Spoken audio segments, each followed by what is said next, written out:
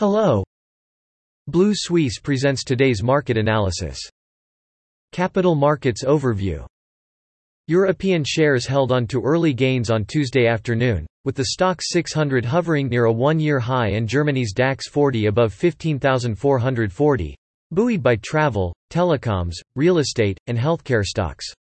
In corporate news, Holiday Group TUI reported more bookings and higher first-quarter revenue, while Vodafone surged after Liberty Global bought a 5% stake in the telecom operator. On the other hand, German conglomerate ThyssenKrupp said its quarterly operating profit fell by a third. At the same time, Norwegian aluminum producer Norsk Hydro reported a drop in core fourth-quarter profit of more than 10%. Expected, and therefore under pressure. On the data front, U.S. inflation fell less than expected in January, suggesting it will take some time for inflation to return to the Fed's 2% target. Wholesale price inflation in Germany also fell to 10.6% in January, while the latest UK employment report showed that pay growth, excluding bonuses, accelerated to a record high in the fourth quarter.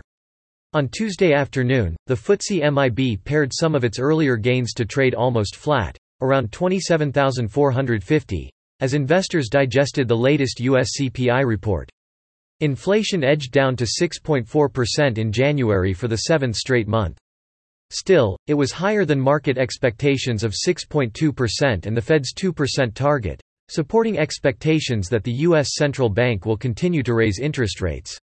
Meanwhile, Eurozone GDP and employment data reinforced the sense that the region's economy can emerge from recession.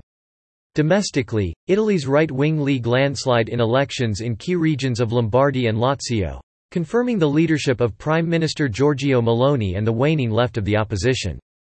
The CAC 40 rose nearly 0.4% to close around 7,235 on Tuesday, tracking gains in European peers as investors digested a slew of corporate reports and economic data. All eyes will be on the U.S. Consumer Price Index due later today. On the domestic data front, the unemployment rate increased to 7.2% in the fourth quarter of 2022 from 7.3% in the previous quarter.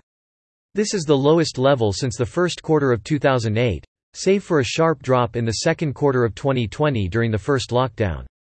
Among individual stocks, Orange, plus 1.8%, ArcelorMittal, plus 1.6%, and BNP Paribas, plus 1.5%, led the gains.